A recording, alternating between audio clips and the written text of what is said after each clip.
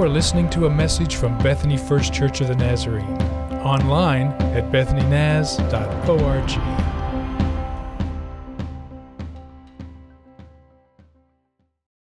On Tuesday, I was invited to a lunch for pastors. The people who hosted the lunch is a ministry that was started here in Oklahoma City called Hope is Alive. And Hope Alive has done an incredible job of helping people struggling with addiction. So at one point during the lunch, they said, we're gonna now hear from a man whose name is Cole, C-O-L-E, and he's gonna tell you his story. And so he stands up and he says, I grew up in Tulsa. My family and I, we attended a Methodist church. And in high school, I was in a car accident. And in order to cope with the pain from the injuries that I incurred in the car accident, I began to take prescription medication to help deal with my struggle. It turned into an addiction, he said.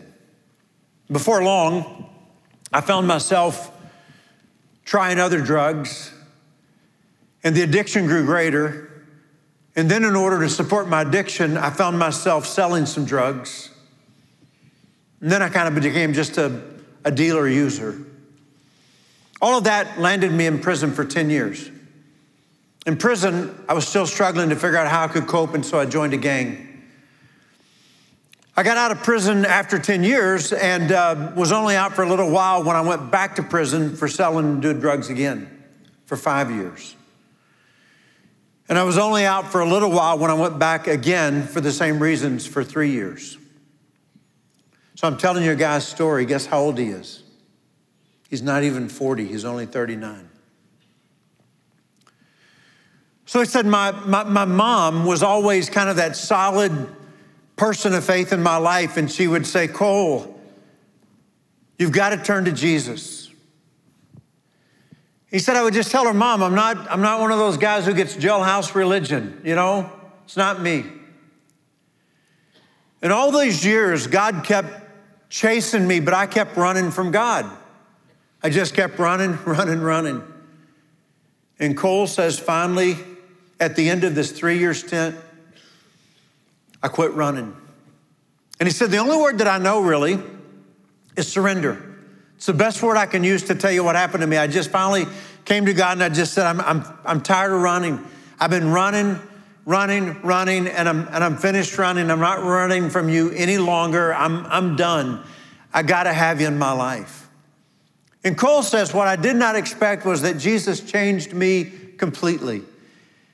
He said, I'm living this life that I've never dreamed I would be able to live. And I've been clean for months, and this ministry is a blessing in my life, and I'm so thankful. And then after his testimony, they did a song that Maverick City and Elevation does called Mercy. And the words are, I'm living proof of what the mercy of God can do. It was just so moving. And so when you think about the fact that we serve this God who is merciful, meaning that he's full of compassion, and he'd much rather forgive people than anything else in the world. When I think about Jesus and the way that he depicted God in the New Testament, he never passed up an opportunity to forgive somebody. And so God, in all of his mercy, reaches down to this man named Cole, who has spent 17 of his 39 years in prison, addicted to drugs, drug dealer, gang member. And he says, Cole, I don't want to punish you. I want to forgive you. I have compassion for you. I want to give you a better life.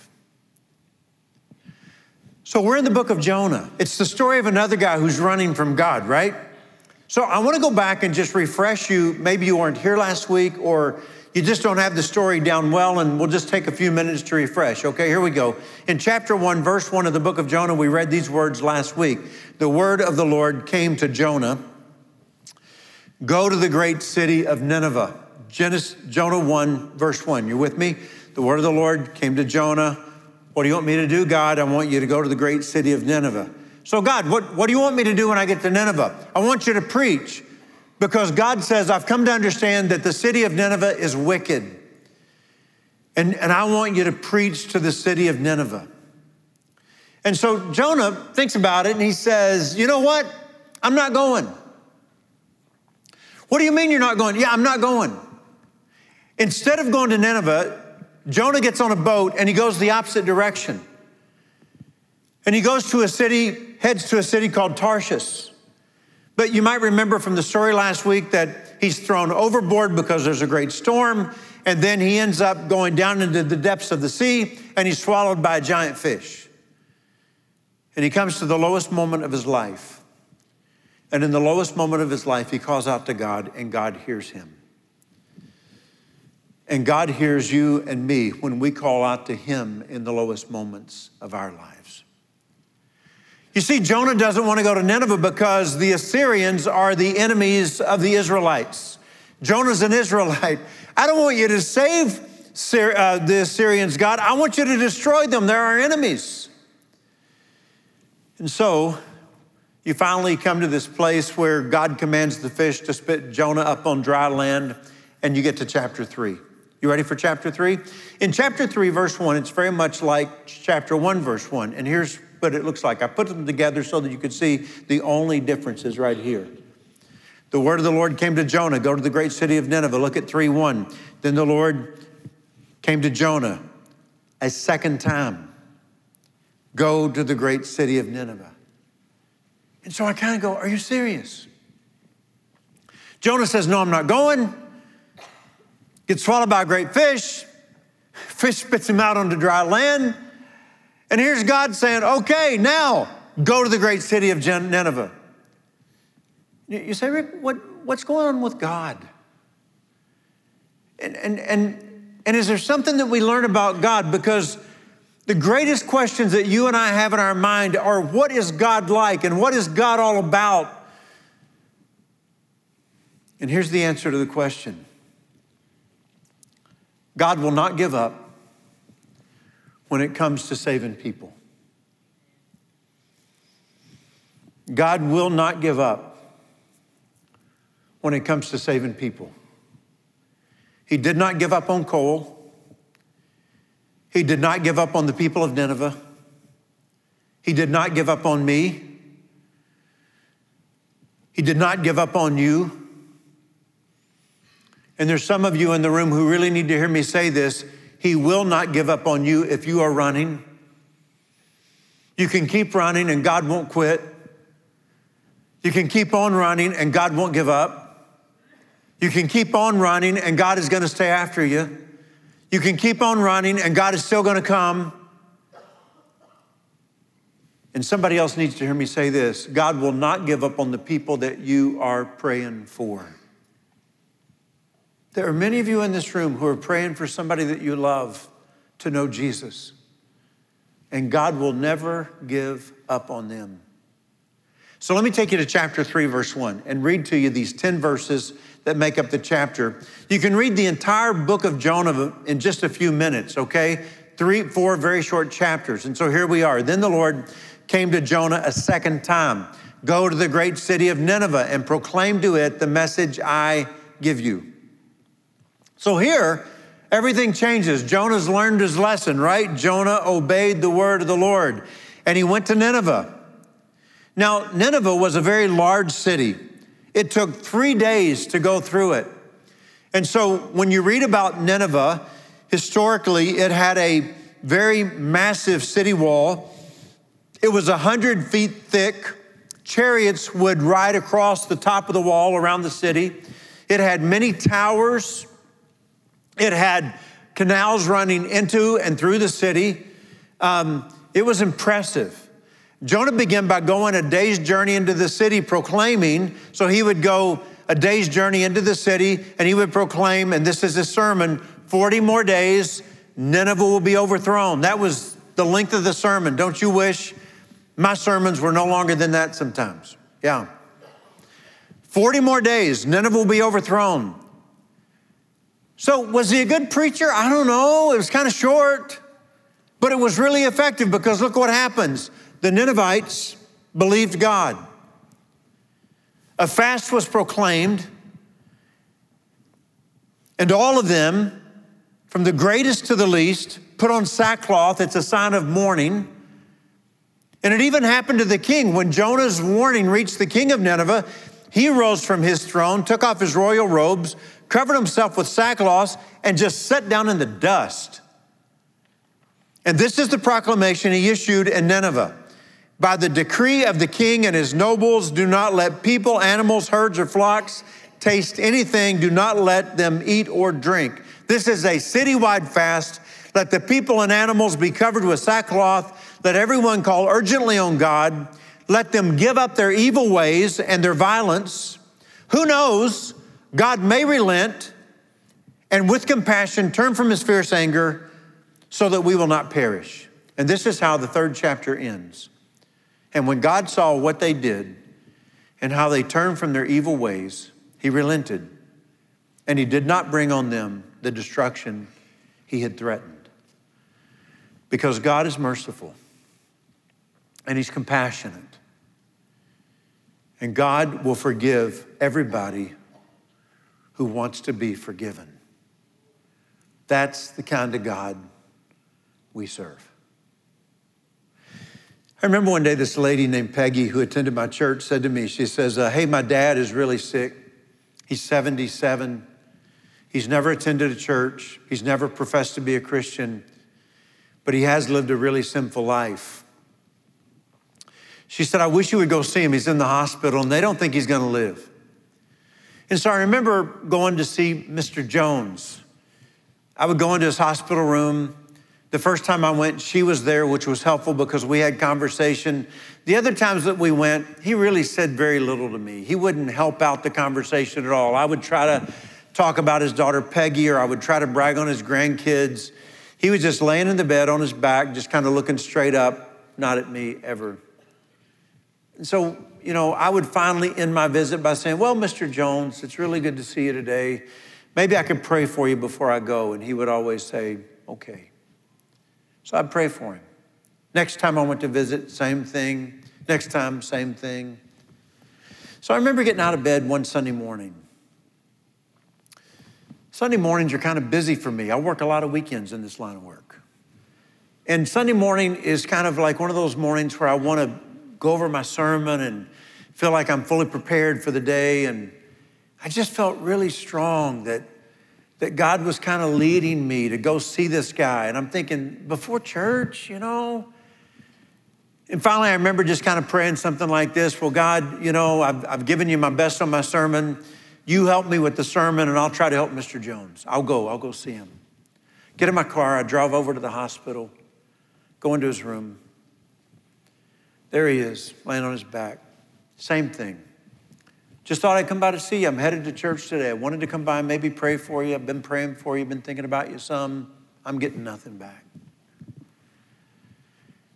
And finally, I prayed. When I finished praying, I just looked at the guy to tell him goodbye. And I realized he was crying. He was moved. I just stopped. Now, people in my church who knew I was going to see him said, he's a mean man. In fact, a guy named Benton said to me, he said, I grew up all my life hearing that Mr. Jones was the meanest man in Murray County. You don't really want that as a title, right? People told me he was a bad man. It was almost like a warning, be careful. I'm thinking, well, if he's on his deathbed, I'm probably safe, right? I said, Mr. Jones, something's different today. He shook his head. Big tears pouring down the side of his face.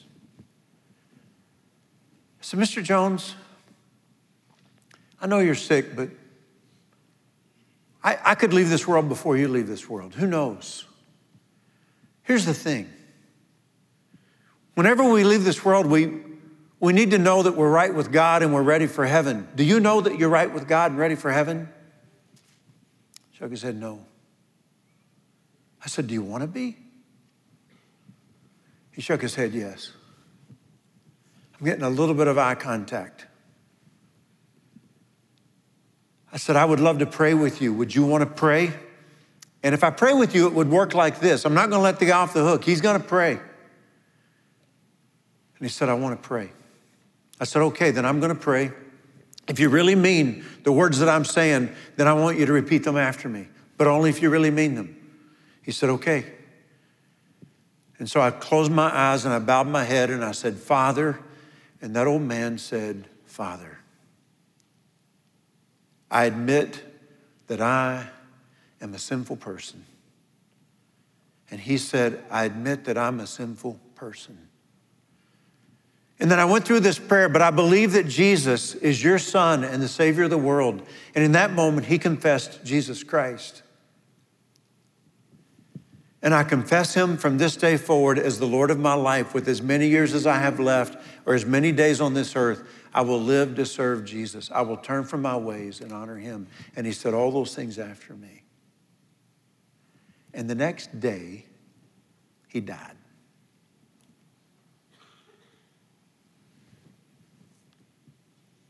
Do you know what I learned in the book of Jonah? I learned how God feels about people like Mr. Jones. That's what I learned. What I learned in the book of Jonah is how God feels about people who are very far from him. What I learned in the book of Jonah is how God feels about people who don't really have any regard for him. The Assyrians are not good people. Now, I grew up with this awesome mother, and my mother loves me so much. She's 87 today, and my mother thinks I'm good looking. She tells me all the time, you're so good looking. How you stay so slim? My mother thinks I'm like one of the best preachers that maybe there's ever been. My mother, she'll take my face in her hands and she'll say, Ricky, I love you so much. She can barely see me. She's almost blind with her sight. If your mother tells you you're awesome, you may be, but you may not be. Because your mother is biased. Sometimes people will brag on me and I'll say, you're biased like my mama, you know. Now, if God says something about you, it's true. And you know what God says about the people of Nineveh in Jonah chapter 1, verse 1? He says the people of Nineveh are wicked. So I don't know how to sugarcoat it. These are some bad dudes in Nineveh. If you want to read about it, you can. Historians have gone to great length to make sure that you understand how cruel and how mean the people of Nineveh were, not only to their enemies, but to some of their own people. These were bad people. These were sinful people. These were rough people. These were barbarian kind of people. But you know what? God loved the people of Nineveh. You're like, how? Because God loves everybody. God loves all people. I keep saying it over and over again because I'm not convinced that everybody in the room believes it. God loves you and there's nothing you can do about it. God loves you and it's not dependent on your behavior. There's a difference in being forgiven and being loved by God. And let me tell you, there's not a person in the room that is not loved by God. God's nuts about you. I'm talking crazy love. And you know what God wants to do to people who are far from him? He doesn't want to destroy them. He wants to change their lives. He wants them to live their best possible life, not only in this world, but in the world to come. So, I talked to you a few minutes ago about how that God just won't give up when it comes to saving people. And this is the story of Nineveh. God would not give up on the people of Nineveh because he loved them. Just like he loved Cole, just like he loved Mr. Jones, just like he loved me, just like he loved you, and just like he loves the people that you're praying for. Don't you give up on them because God is not going to give up on them. I was in a restaurant not long ago, and in the restaurant, I'm talking to a guy across the table from me. He attends our church, and I was at the end of the restaurant, and I can see most of the restaurant, the people in the restaurant kind of, going that way. He's sitting here, but over kind of just at this angle, just, a little ways from me, there's this lady who looked like maybe she was about maybe in her early 70s, maybe 10 years older than me. And she's eating by herself. And I noticed that she's looking over at me quite a little bit. And I'm okay with it. I think maybe she might have attended the church and I haven't met her yet. Maybe she knows me. I don't know. But she kept looking. And, finally, I get to become pretty aware of the fact that she's looking at me the entire time. I mean, she might look down to take a bite, but then she's looking back at me, and I'm kind of getting uncomfortable. I'm like, I know I'm good looking, but you're wearing it out here. I really didn't think that. Danny Thomason would have thought that, but I did not think that. And so the lady keeps looking, and she's looking, and finally I'm thinking, okay, I think she's staring, and I don't think it's a pleasant look. I think she's looking at me like, she could stare a hole through me. And finally, after about 30 minutes of this, I'm just like, okay, I interrupt the guy and I said, hey, sorry to do this, but something really weird's happening, and I think maybe I need to go address it. I don't know what to do. And I just said, just over your shoulder, there's a lady, she's by herself, and she has been staring at me for like 30 minutes. And so the guy kind of goes, and then he says, I don't think she's looking at you. And I said, what? And he said, there's a television right over your head. I think she's looking at the television. Those moments when you realize it's not all about you? And you thought it was, but it wasn't. Do you want to say that to Jonah? I mean, honestly, just a little bit of you. Do you want to say to Jonah, it's not all about you? It's about the people of Nineveh. And you know what God would say? No, it's about Jonah too. I'm giving Jonah a second chance. And in chapter 4, he gets a third chance and a fourth chance. Because when God says he loves everybody, he means everybody. And it's about Jonah. You say, how are you so stinking convinced that God loves everybody so much and it's about everybody? Well, there's lots of verses in the Bible, but the most popular verse in the world reminds us of it. And I know it's the most popular verse in the world because the internet says it's the most popular verse in the world. It's John 3:16, and here's what it says: for God so loved the world that he gave his one and only son that, I didn't hear you. Can you say it louder? Whoever surely means Jonah, right? And it surely means the Ninevites, and it surely means you, and it surely means me, and it surely means the people that you're praying for, right? Whoever believes in him shall not perish, but have eternal life. I'm trying to tell you that God loves everybody, even a disobedient prophet named Jonah. And if he loves Jonah, let me tell you something.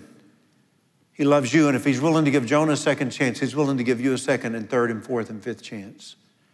I'm just trying to say that God is not going to give up on you ever, ever, ever. And he's not going to give up on the people that you're praying for ever, ever, ever. So don't you give up, because God's never going to give up on them.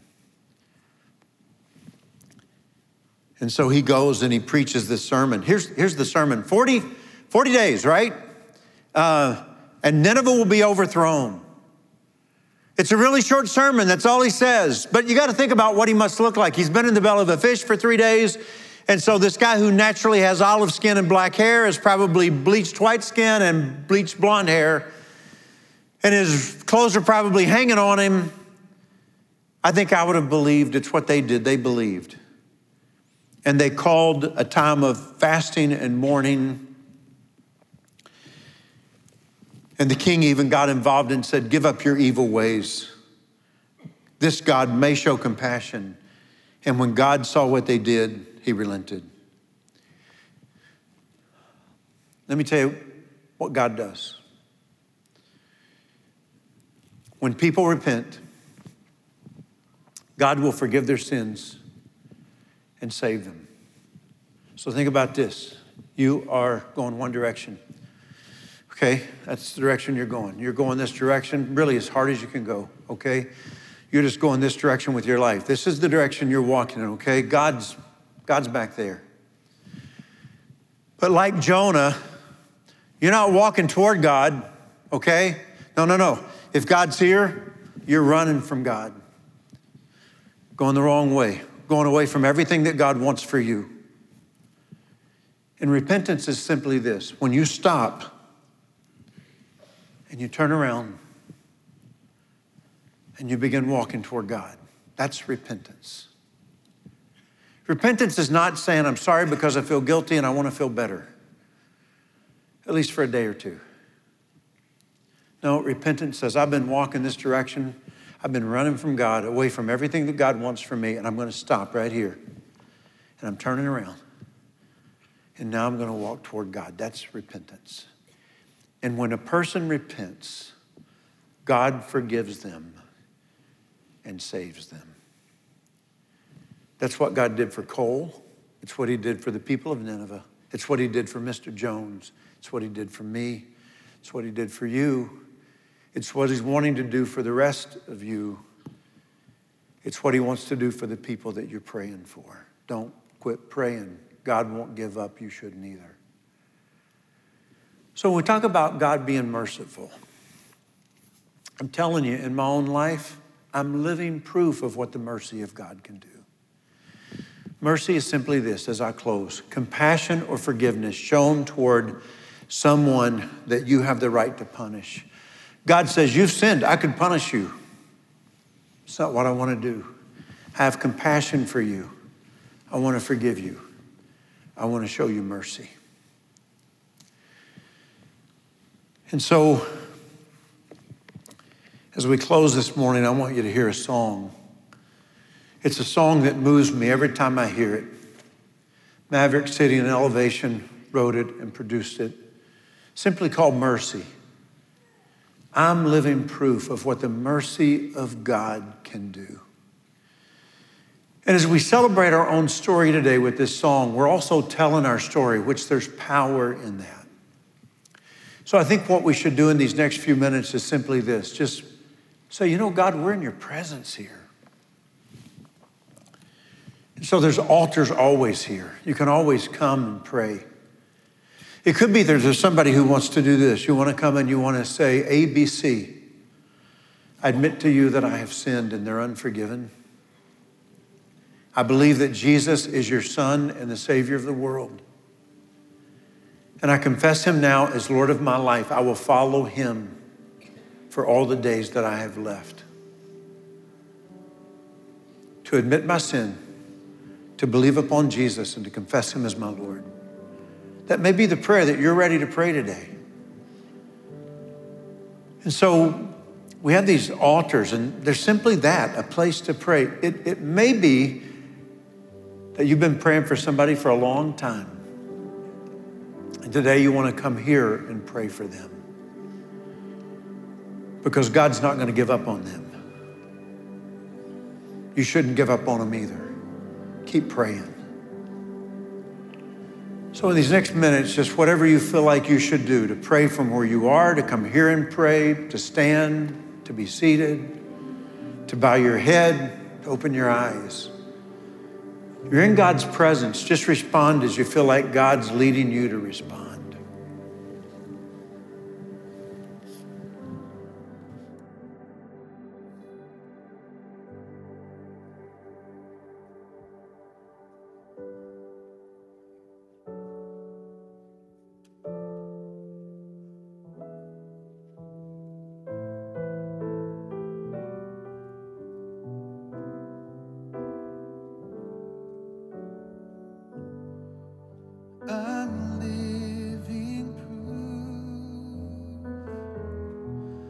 What the mercy of God can do.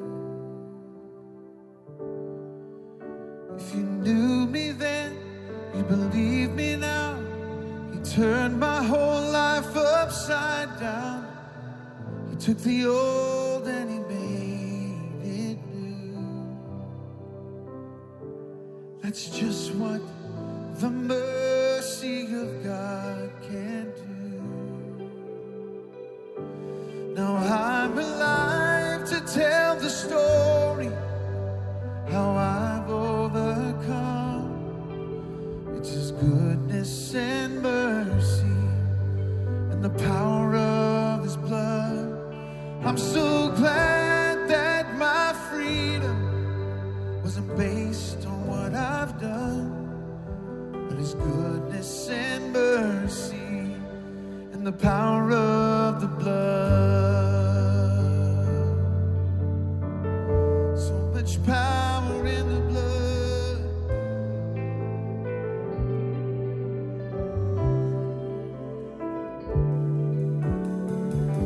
I thought I deserved to be 6 feet beneath the earth for all the things I've done, the things I've said, the choices made that I regret. Oh, I would still be lost, but for the mercy of God. Now I'm alive to tell the story, how I've overcome. It's his goodness and mercy and the power of his blood. I'm so glad that my freedom wasn't based on what I've done, but his goodness and mercy and the power of his blood. Oh, thank you, Jesus. So much power, so much power. Was the cross meant for me that my Savior carried? Now I've been made free by the mercy of God. Was that great meant for me, where my sin lay buried? Now I stand redeemed by the mercy of God. Was that cross meant for me that my Savior carried? Now I've been made free by the mercy of God. Was the grave meant for me, where my sin lay buried? Now I stand redeemed by the mercy of God. Now I'm alive to tell the story, how I've overcome. It's his goodness and mercy and the power of his blood. I'm so glad that my freedom wasn't based on what I've done, but his goodness and mercy and the power of the blood. It's his goodness and mercy and the power of the blood. It's his goodness and mercy and the power of the blood. Oh, thank you, Jesus.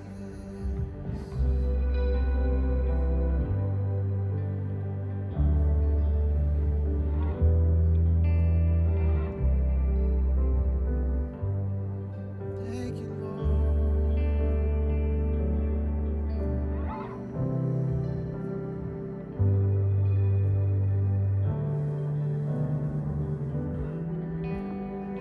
Aren't you thankful for his mercy, church? So grateful. Grateful. A word of benediction for us today as we close our time together. Now may the God of peace, who brought again from the dead our Lord Jesus Christ, the great shepherd of the sheep, by the blood of the eternal covenant, equip you with everything good, that you may do his will, working in us that which is pleasing in his sight, through Jesus Christ, to whom be all glory and honor forever and ever. And all the church said, amen, amen. God bless you as you leave this place. Thank you for coming today.